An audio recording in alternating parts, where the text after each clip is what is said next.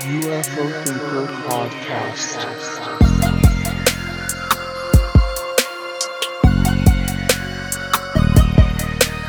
Hello, my name's Frank, and I'm the host of the UFO Thinker podcast. I'd always been mildly interested in UFOs, but like many people, the events of 2017 ignited a fire of curiosity for the UFO topic, which has been raging ever since. I wanted to start a podcast, but initially thought, well, I'm not an astrophysicist, I'm not a fighter pilot, and I've never even seen a UFO. I'm just a normal guy who's interested in this mystery. But that's when a light bulb went off. There are so many other people just like me who are fascinated with this stuff, so why not start a podcast to talk about it from the ordinary guy's perspective? All the BS stripped away, as a few people have said, and let's see if we can get to the truth in all of this. Thanks to everyone who's been on board with the journey so far. It's been amazing to see so many listeners tuning in, and if you're new here, welcome. You can now support the podcast on Patreon with tiers starting from £3 per month. The podcast will always be 100% free, but supporting the show in this way allows me to devote more time and make the show bigger and better. Higher tiers also include special benefits such as being able to suggest episode topics and get merchandise, and I really truly appreciate every listener whether you support on Patreon or not. So now, with all of that said, let's get into today's episode. Hello and welcome to the UFO Thinker podcast. My name's Frank and let's get cracking. So this is going to be a follow-up from the episode that I did last week. I wanted to delve a little bit further into the future humans time traveling concept. At the end of the day, I know this is a somewhat controversial topic. Some people are very convinced about it, and some people are passionately putting forward the argument that it's all fake, conspiracy stuff, etc. If you listen to this podcast a lot, I always talk about not jumping on a team. You don't need to necessarily be team nuts and bolts, team's consciousness and things like that. And you don't need to be team believer or team debunker. How about we just forget about all this ridiculous concept of like joining a team and, taking sides. Just look at the stuff and take what you will from it. That's what I should try and do. So, but the important part about that is to try and look at things from all sides. And I had actually mentioned that on the end of the last episode that I would go back into this if there was some more information that came available. And quite a bit of new information has come available from a few different angles. So I really thought it was worth doing another episode. I actually did record another episode. And you may have seen, if you follow me on Twitter, that I'd mentioned that I was going to put it out over the weekend, last weekend. But actually, every kind of day that went by, there was some more information landing in my inbox and things. So I just thought I'd leave it a few days and put the episode out a little bit later than planned with a re-record so I can get all of the info in. So, as you may have heard me saying in the last episode, the first thing I thought, to be honest about it, completely open and honest about this, when I first heard about this whole concept of, human time travelers from the future, coming back to try and stop a cataclysm, I thought it was all a bit the guy in the sandwich board in a movie ringing a bell, shouting the end of the world is nigh, but I have really dug into it, put some hours into this thing and done some pretty, fairly thorough research as much as I can do.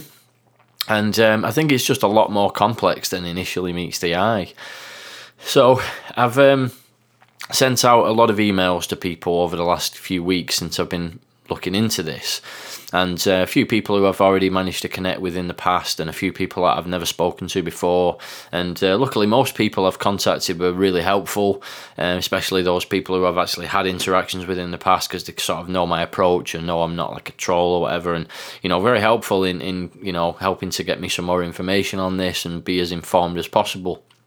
And the thing about me, I'll always try and be honest, and I never hype things up and sensationalise. Try my best to look at it from all different angles. And I have heard some individuals diving into this particular area quite convinced of it, I'm trying to offer a bit more of a detailed explanation about what's being put forward, whilst also remaining as logical as possible and seriously considering some counter arguments as much as I can. And I did a bit of that with the counter arguments in my previous episode, whilst kind of laying out the basics of what's actually being discussed here in the theory, which is, just to quickly go into that again, the basic idea of this whole thing is that there's future humans actually travelling back in time from the future. And there's two factions of these humans. One of them is from the near future after a cataclysm, which may be happening in the next 5 or 10 years. Not clear exactly what the cataclysm is.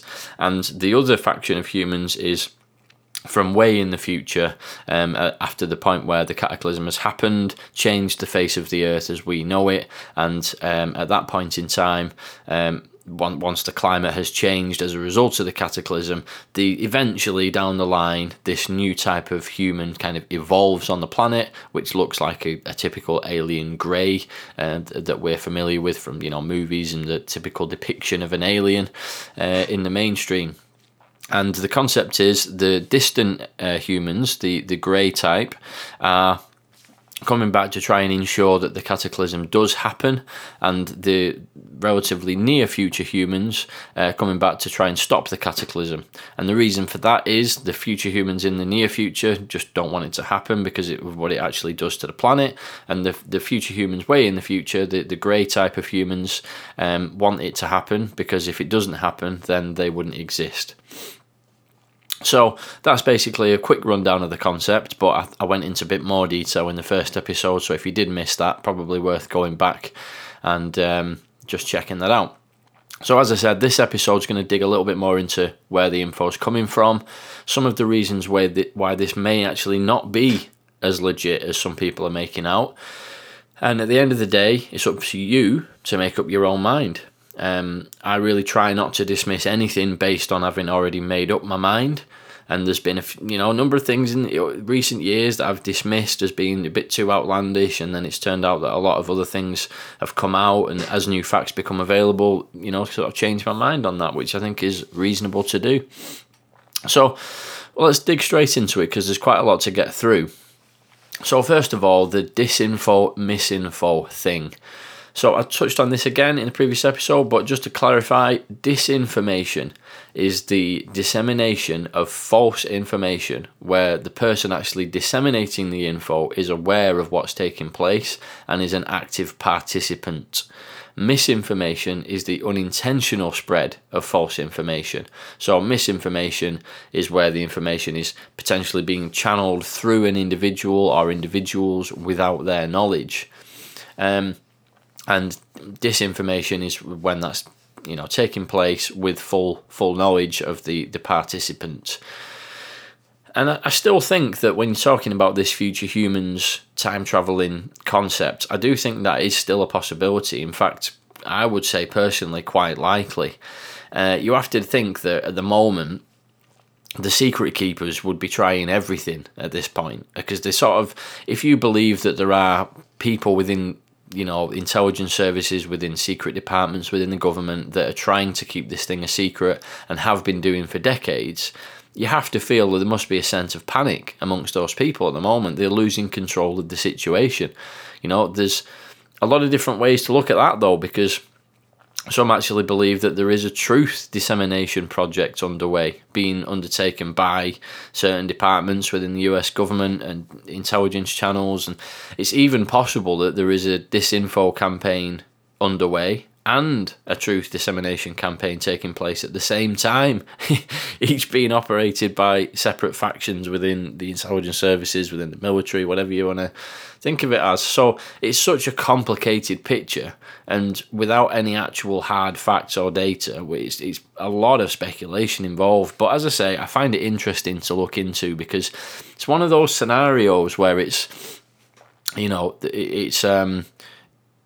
what's at stake here is very significant. If it turns out to be a disinformation campaign, that's a really big story. The fact that the government are trying to hide what's really going on with UFOs by throwing out this red herring, that's a big story in and of itself, or if it turns out that it is actually true, that's obviously a huge story as well. So whatever the outcome of this, whatever you think of it, I do think it's one of those that's a big story that's interesting to consider. So since I did the last episode, I've spoken to a few other people who prefer to remain off record, or in some cases have not quite managed to clarify whether they want to be on record or off record yet, so best to play on the safe side and keep the names off record for now. But it's safe to say that a lot of these people I've been speaking to are names within the UFO world that you would probably recognise if you heard the name. So some of these people have told me that it is all mostly speculative and there is no actual proof of this. Remember Lou Elizondo has said we must leave all options on the table. Perhaps this is just one of those options which is left on the table, but due to the sensational nature of this theory, it's been the one that has kind of gained momentum and ended up spreading like wildfire in the community, because let's be honest, it's an exciting concept, isn't it? It's perhaps more exciting than certain other explanations that could explain some of what's going on with the UFO phenomenon. And again, I think it's important to consider as well that it's most likely that the UFO phenomenon can be explained by just one particular theory or concept. So one narrative is not going to explain away the entire thing. So it could be all of the above, as Lou Elizondo has said in the past.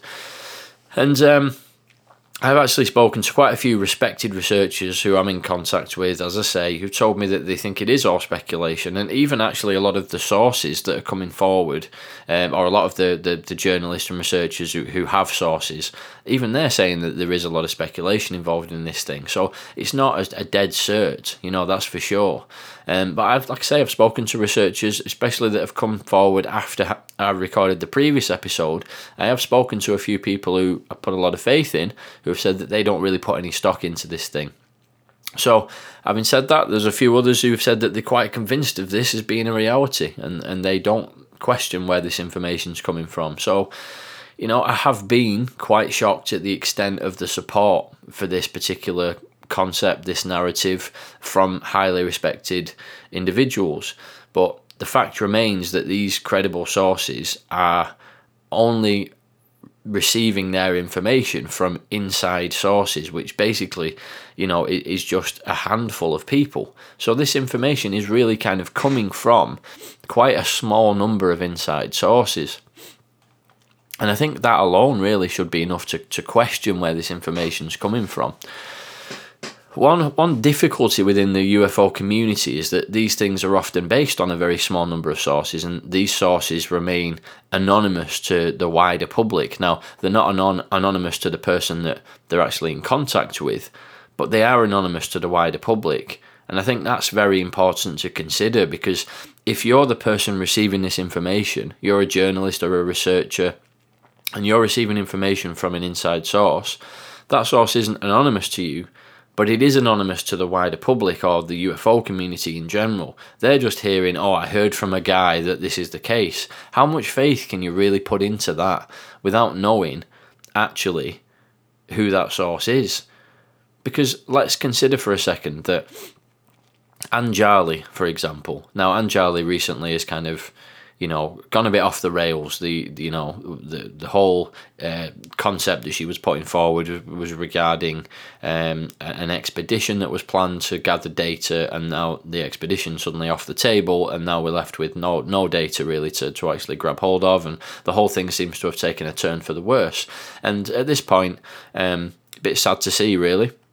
The whole thing has descended into a bit of a shambles.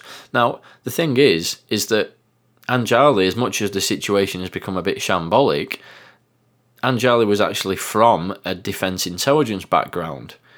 So the credibility that she has as a defence intelligence officer lended a lot of credibility to her account that she was putting forward. So if Anjali hadn't come forward in the public eye, hadn't revealed her name and had a Twitter account and so on, but she had spoken to a researcher, that researcher would have then said at that point in time, I've got a defence intelligence source who has told me that she's met with a purple mantid in a hill. Okay, so without actually being able to see Anjali's body language and the way she talks and keep track of the story over a number of weeks and months and be able to poke holes in it, if you were being told that you had this defence intelligence source without seeing the whole bigger picture, you might think it was quite credible. But when you actually see the bigger picture, it becomes clear that actually it wasn't very credible after all. So I do think that that in itself is a reason that we should perhaps, always ask more questions and make sure that we don't just go, okay, it's a source from such a body, so blah, blah, blah. The fact is, even in that situation that I just outlined, even the researcher might not know the bigger picture. They might just be getting snippets of information based purely on the fact that this person has a defence intelligence background. But that's not always enough. So another person that I've spoken to a bit more this week as well is UFO Satan. So if you're active on UFO Twitter, you may be familiar with this gentleman by the name of UFO Satan. Now, UFO Satan has a bit of a different approach to me in terms of interacting people with people on socials. I made the decision when I joined to never sort of insult anyone, and especially on Twitter, even when I totally disagree with them. And stuck to that so far. Sometimes it tests my patience a bit, but that's the approach I decided to go with. And I think it's fair to say that UFO Satan has a bit of a less diplomatic approach than myself. Let's just put it that way. But the thing is, though, that's fair enough. I can't judge a man for expressing himself in whatever way he chooses. And the fact is, when you look at the topics he's tweeted about and his angles on certain things within the UFO topic, I think his track record kind of speaks for itself. He obviously knows what he's talking about and has been involved in this for a long time, and has built up some good contacts and sources from the inside. And I've reached out and spoken to UFO Satan over the last week, and he has sources which are saying very much the same kinds of things that I'm hearing from some of my own sources, which, as I mentioned earlier, there are sources talking about this topic of time travelers, taking it quite seriously. But what I'm hearing from other inside sources, or people in positions to know, is that they're unaware of this being discussed at all, or if it has been discussed, it's highly speculative and not a leading theory to explain the phenomenon at this stage. Essentially, it's my point here is that it's quite far from there being a consensus amongst people in the know on this theory. There is no consensus. It's not like everyone's in agreement behind the scenes about this. Now, from what I've been told about the sources that UFO Satan is referencing, I have no reason to doubt their credibility. I can't go into any more detail than that, but there it is.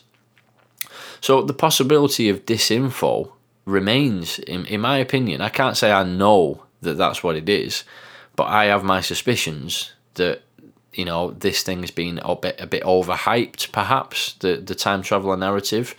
Maybe it's being pushed as a distraction. Maybe it is a possibility that's on the table, because everything has to remain on the table. But perhaps this is being pushed to the forefront a bit more than perhaps it deserves at this stage. The fact here is that not all of the sources on the inside are on the same page with this. There's not a consensus that this is what's going on and, let's just dive headfirst into this angle. It's one of many angles. And you may think that, Ross Coulthart's sources are probably higher up the food chain, and he's getting better information right from the top level. And, Frank's just talked to a cleaner at the CIA or whatever. But maybe the lower levels aren't aware of this discussion. Maybe that's what you might be thinking.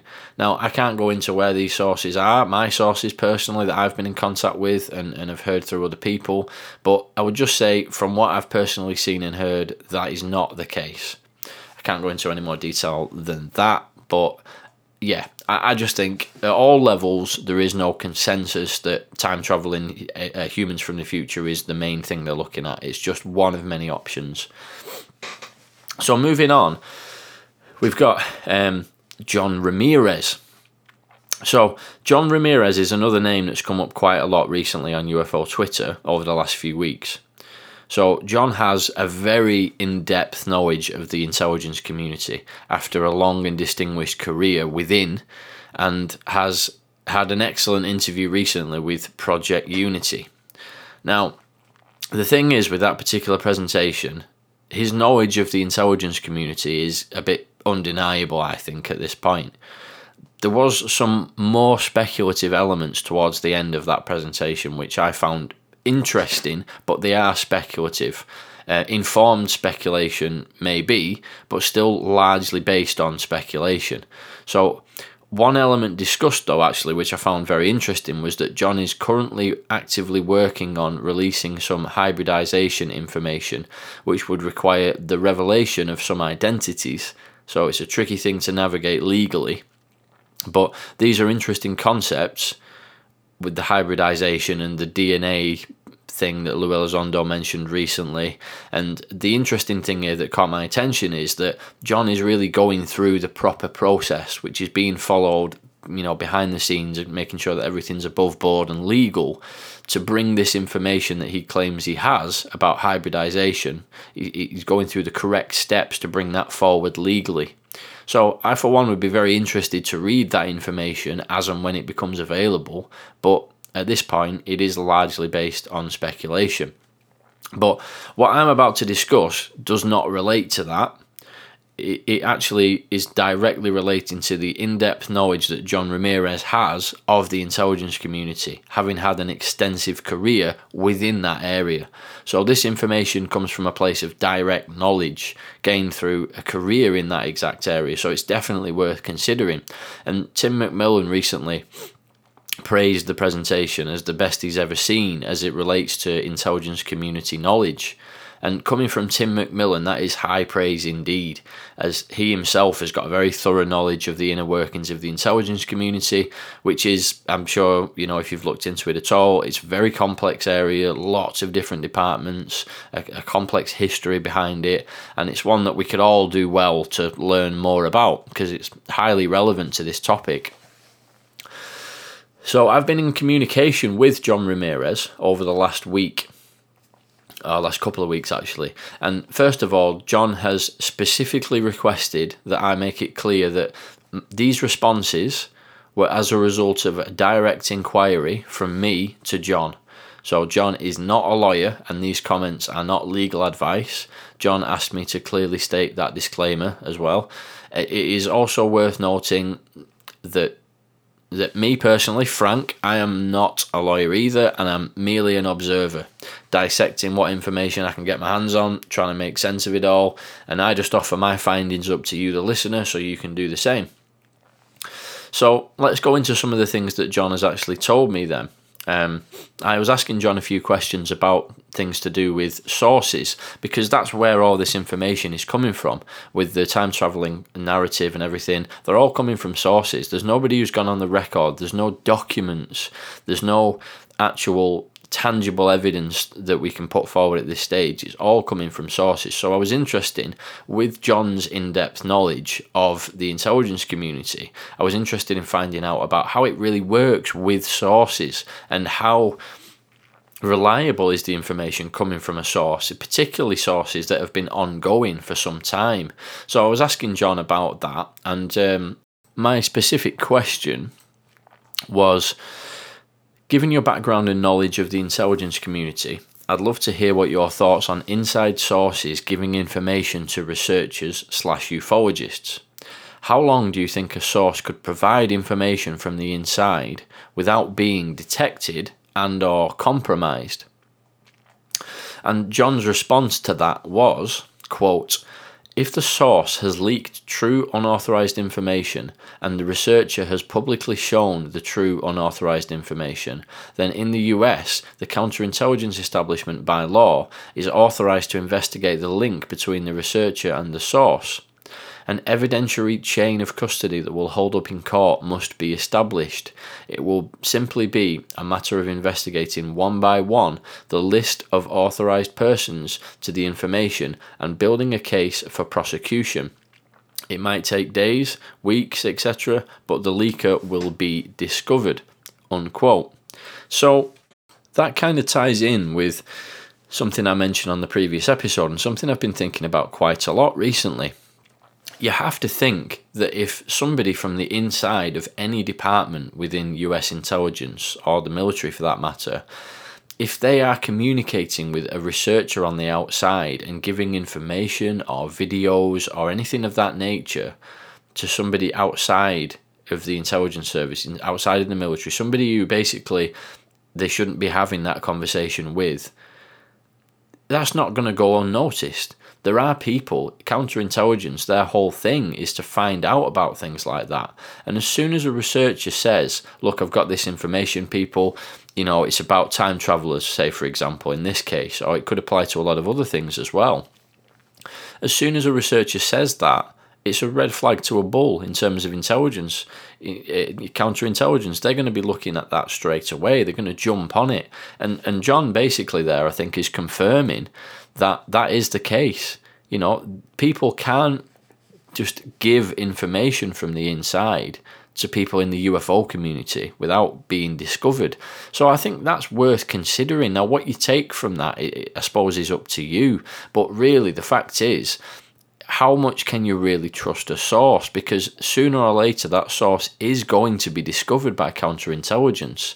And again, you can kind of make of that what you will. But my thing is that if a source has been discovered by counterintelligence, it would then be possible for counterintelligence to control the flow of information to that individual, the source individual on the inside.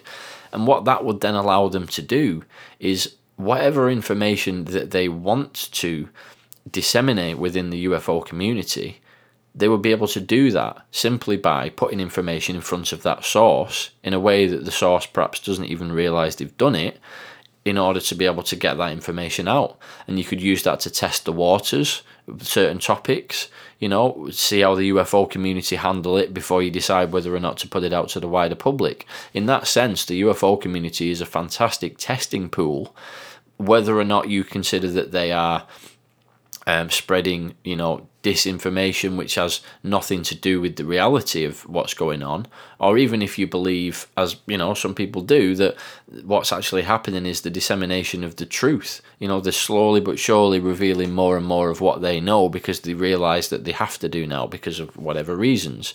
Whatever you think may be the case there, these sources are not going to be able to get away with passing on information to people outside of the intelligence community without being detected. And once they're detected, they may not even realize that they are detected, but information will be able to be controlled in that particular way. And I think that we've got to consider that because, if we're going off information here to form our opinion of what's actually really going on with the UFO phenomenon, we have to bear in mind that if we're listening to sources on the inside, information's coming from these sources, I don't think that these sources will be able to give true information without being compromised for very long.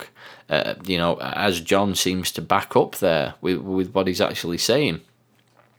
So the next question, I'll go into a few of these because I asked him quite a lot, and John was very kind in that he actually responded to him in quite a lot of detail. So I think it's worth going into.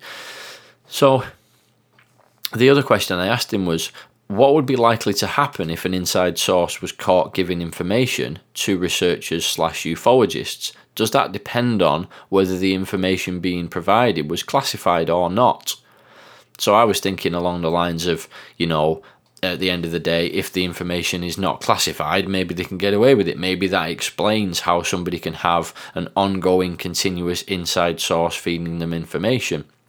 So John's responses, which I found very interesting relating to that, were, quote, "The researcher will not be guilty of the security infraction, but refusal to cooperate with the authorities to identify the leaker will be regarded as an obstruction of justice, and the researcher can be so charged.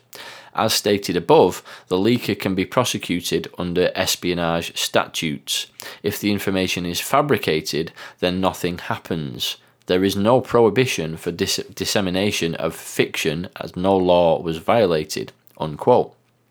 So I think what John is basically saying there is that if real information relating to intelligence gathered within the intelligence community is spread to researchers, people within the UFO community, then it's actually potentially going to be prosecutable. So the source themselves is not only going to be potentially discovered, but could also be prosecuted. Now, the researcher in that situation wouldn't be guilty of any security infraction, but as John mentions there, if the researcher is approached in that situation and refuse to cooperate with the authorities to identify the leaker, that's actually regarded as an obstruction of justice. So my point is, there's actually a legal case here that if any of these sources supposedly giving information to researchers, if they really want to, counterintelligence can actually approach these researchers and say, look, we know that you've been given this information. You are now legally obligated to tell us who gave you that information. So all of this stuff really sort of makes me question how much you can really take on board what these sources are really saying. Because the fact is, if a source is leaking information from the inside, I think it's a matter of time before they're going to be caught. And once they're caught, they can either be prosecuted for having spread that information outside of where they should have spread it, or the information can be controlled that's going to that source in order to control narratives within the UFO community and obviously the wider public as a result of that. And I did actually go into a little bit more questions as well, asking John, regarding the previous points, would you say it's fairly unlikely then that a source from the inside could be leaking information out to researchers on an ongoing basis without being compromised?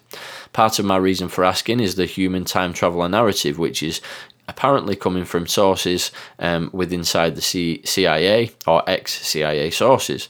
Trying to understand how likely it could be that these sources are trusted. My thinking is that the source would be detected by counterintelligence and then potentially the flow of information to that source could be controlled. Maybe false information could be put out through that source to be used as a distraction from what's really going on. Would be interested to hear your thoughts on that. To which John replied, quote, I alluded to that very scenario with Jay. Either the information is true but will be a one-off, or the information has been deliberately tainted as a cover story, unquote.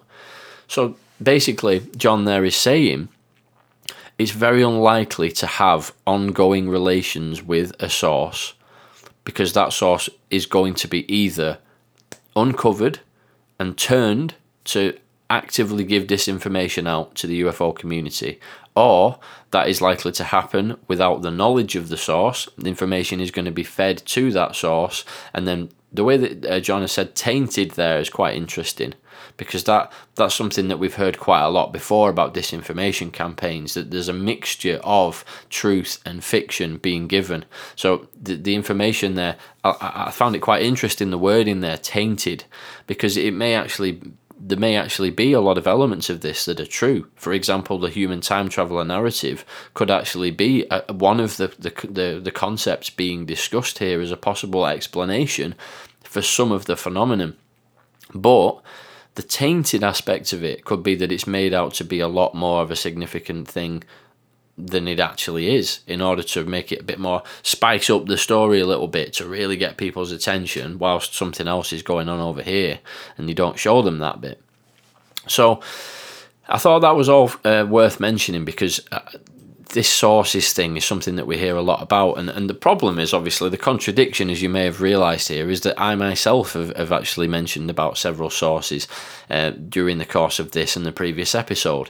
But my kind of point with that is, I don't really expect anybody listening to this to hear me saying, "Oh, I've got a source who said this," and to take those sources as anything factual, because they're really not. A source is an interesting tidbit of information, but we have to really thoroughly question where that information is really coming from.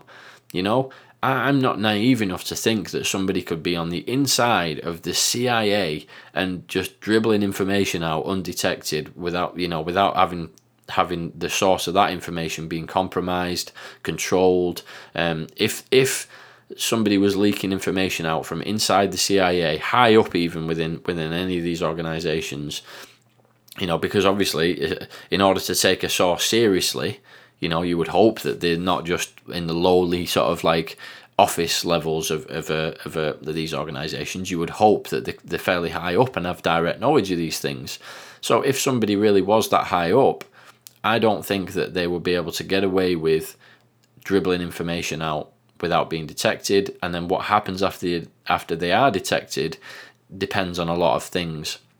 But yeah, very, very interesting information there.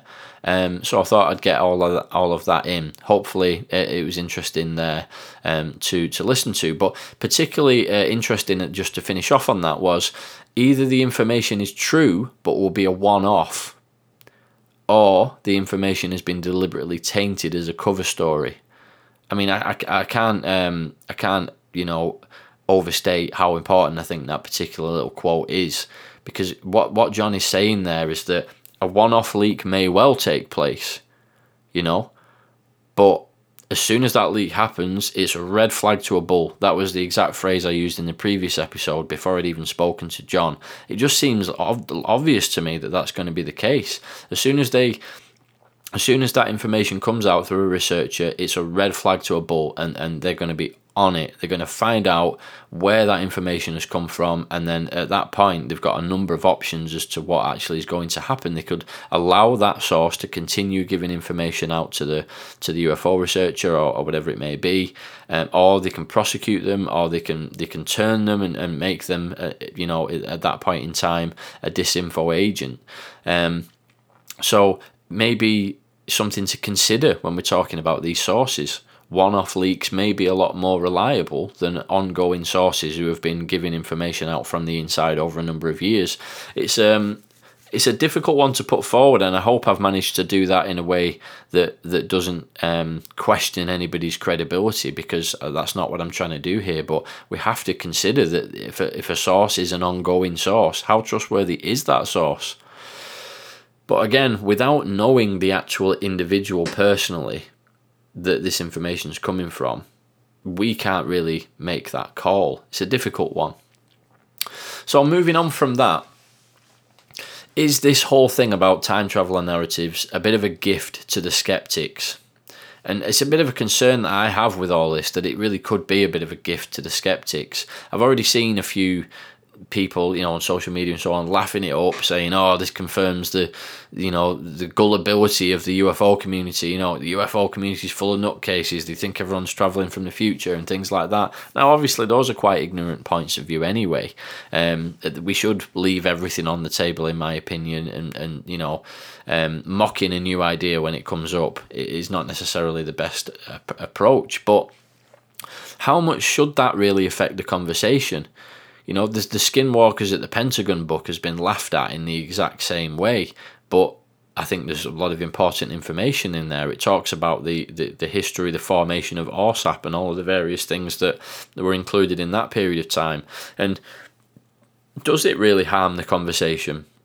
This concept of future human time travel. I would say that it's almost certainly too soon to be having that conversation with the wider public. But does it harm the credibility of the conversation being had by the UFO community? I don't know. Maybe Anjali's situation harms the conversation. Maybe the Skinwalkers book harms the conversation. Do abduction accounts harm the conversation? It's difficult to say, isn't it? If this harms the conversation, it opens up the possibility of what about all those other things that are outlandish? This topic is full of outlandish concepts. How much should that really affect the extent that we take these things seriously? I mean, it's one of those, each individual has to make up their own mind, I suppose. Another concept that I wanted to go into, another little area, this actually is going into a bit of a flip side, really, of what I've just been talking about. So I've also been looking into the work of Michael P. Masters. So I first heard about his work through the Point of Convergence podcast, which I've recommended on this show many times in the past. And Exo Academian over there has done an excellent series on the time traveler hypothesis. And I've actually been speaking with Exo behind the scenes as well over the last couple of weeks via email. And we've been talking about a few questions that I had about some of the things he's been putting forward. I've been just trying to clarify a few things. And aside from the current buzz around this time traveler concept being discussed, Michael P. Masters has for years now been looking into the concept of extraterrestrial greys actually being human beings from the future. And I find that a fascinating concept in general. And it may be the case that they actually are. I'm not saying that it's not. My question to Michael, because I actually reached out to Michael to clarify a couple of things, was if it really is the case that greys are us from the future, what kind of time frame are we looking at? Is it possible to look at the evolution of the current modern human body type and see if there's anything that you can use to extrapolate out how long it would take for a modern human to actually evolve into an extraterrestrial grey body type? And this is something I'd actually asked Exo-Academian about. I said, is there any indications of if these, greys actually are humans? How long would it take for that body type to evolve? Is there any indications of that from evolutionary biologists, etc.? Now, Michael P. Masters was actually kind enough to respond to my email with the following response. Thanks for the email. I've got a project in development that, if it gets picked up, we are planning on doing some 3D computer modelling with geometric morphometrics to get a better answer to that question. But the short version right now is, assuming these commonly observed grey forms are not AI, which I don't think they are, and assuming the accelerating rate of evolutionary change continues, which it should, considering how long it already has, then I think at minimum we're looking at 8,000 to 12,000 years. Although there are other issues related to sex, age, and geographic variation that I discuss in my book and on various shows when the question comes up, which makes it harder to pin down the exact archetype form, and that have to be factored into any future modelling algorithm as well. Lots of factors to consider, but we are working out some methods for how we may be able to do it. So I thought that was a really interesting response, and very appreciative to Michael P. Masters there for getting in touch, responding to my inquiry. Very kind of him to spend a bit of his time to do so. I believe I was actually listening to Exo-Academian's most recent episode, and I believe great minds think alike. Exo had also contacted Michael P. Masters and had a similar response, which clarified that 8 to 12,000 years rough time frame. So I did think that was very interesting. And this book, by the way, Identified Flying Objects, is where Michael P. Masters actually lays out his whole thinking behind this in way more detail than I can get into right now. And that book was actually published in March 2019, so nearly 3 years ago. And it's clear that more studies are being lined up to dig into this further. So let's see what this further analysis brings. As always, data is king. The thing about this concept of cataclysms as well is that's been spoken about since time immemorial, really.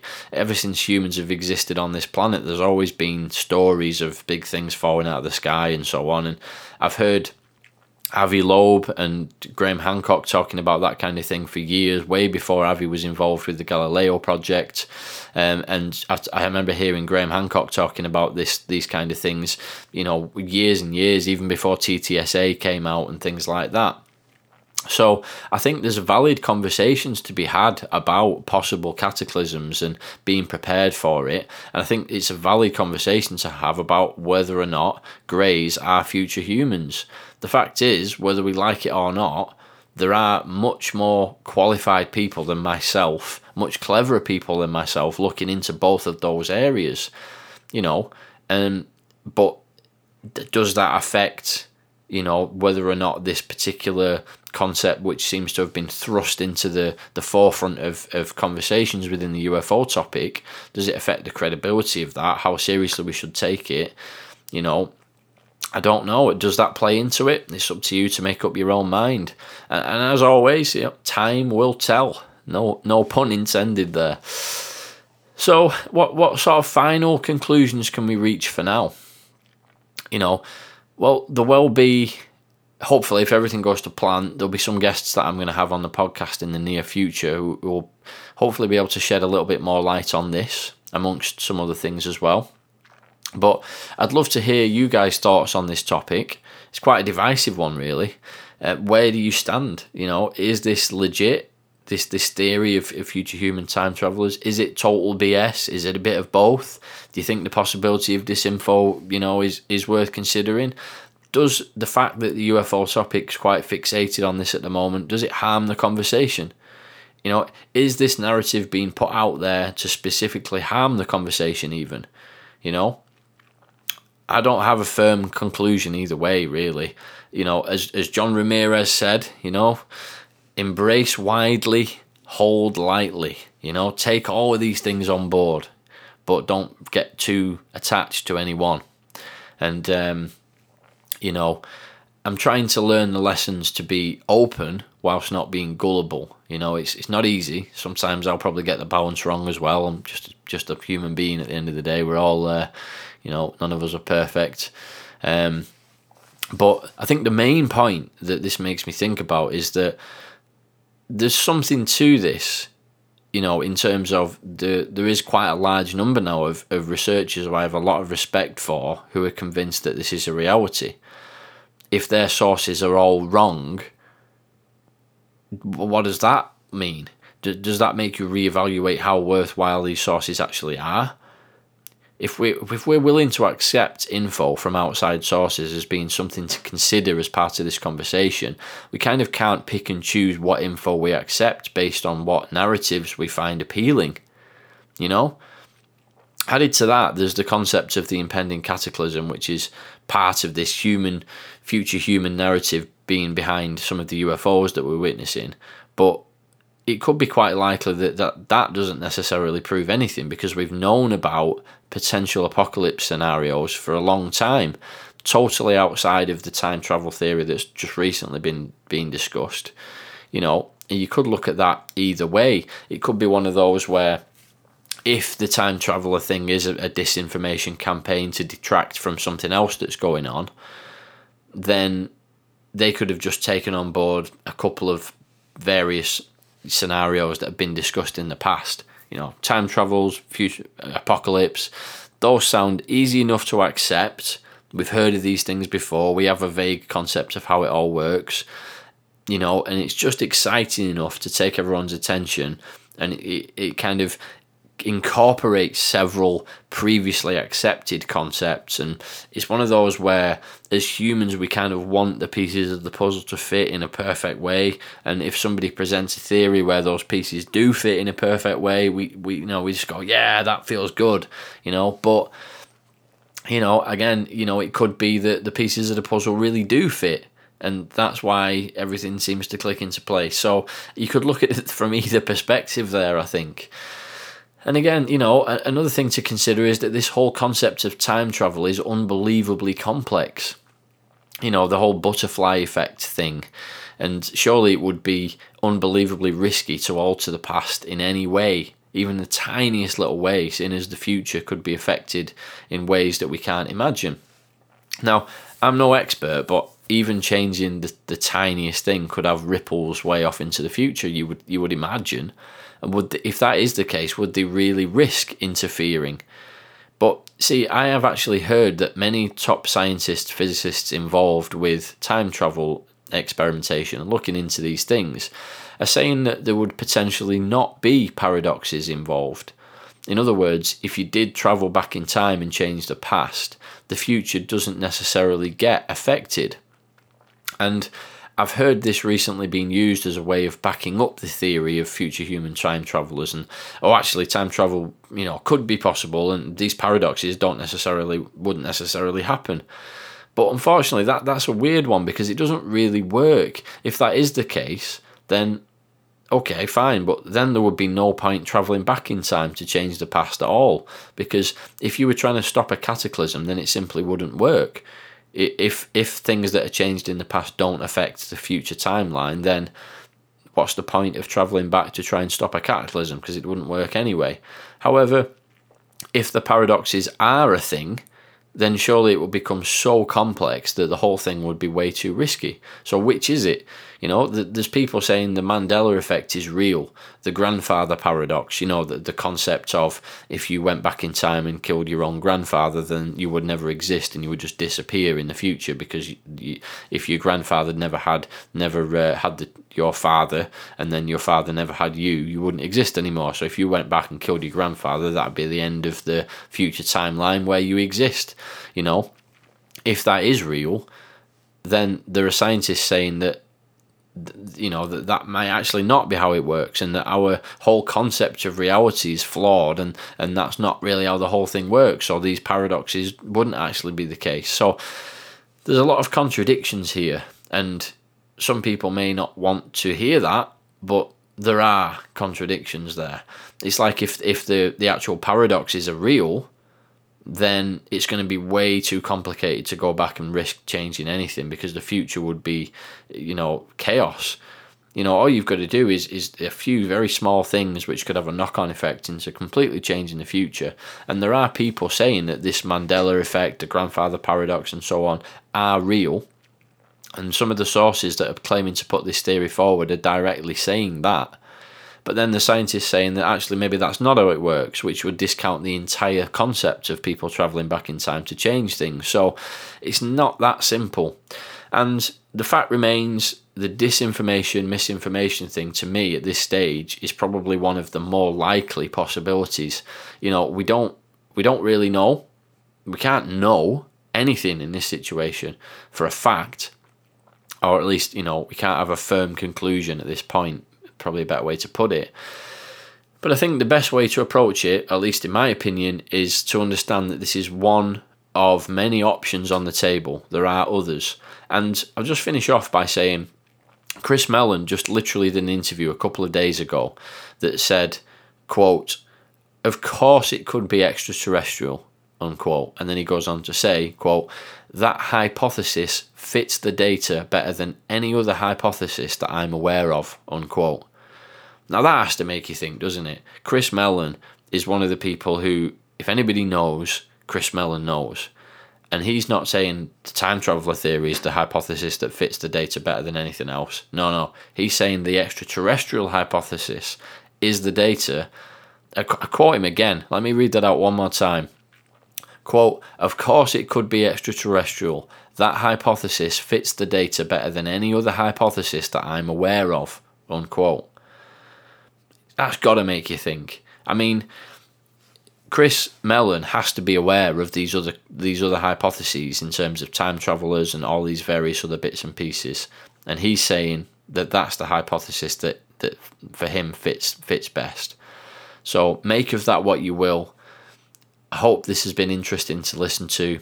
I'm going to leave it there in terms of the time traveller thing for now. As I say, it's going to be touched upon on a few interviews that I'm going to be doing in the near future as well. So, yeah, it's an interesting concept.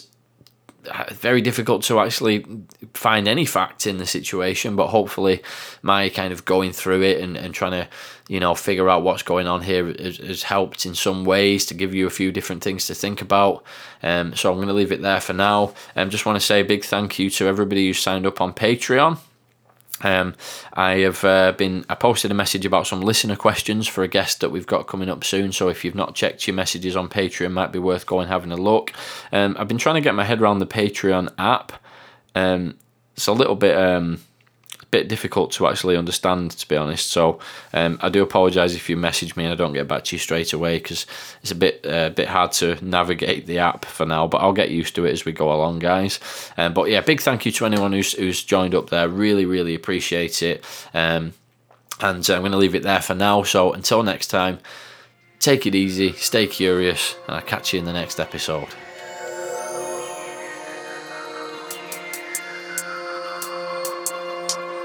UFO Thinker Podcast.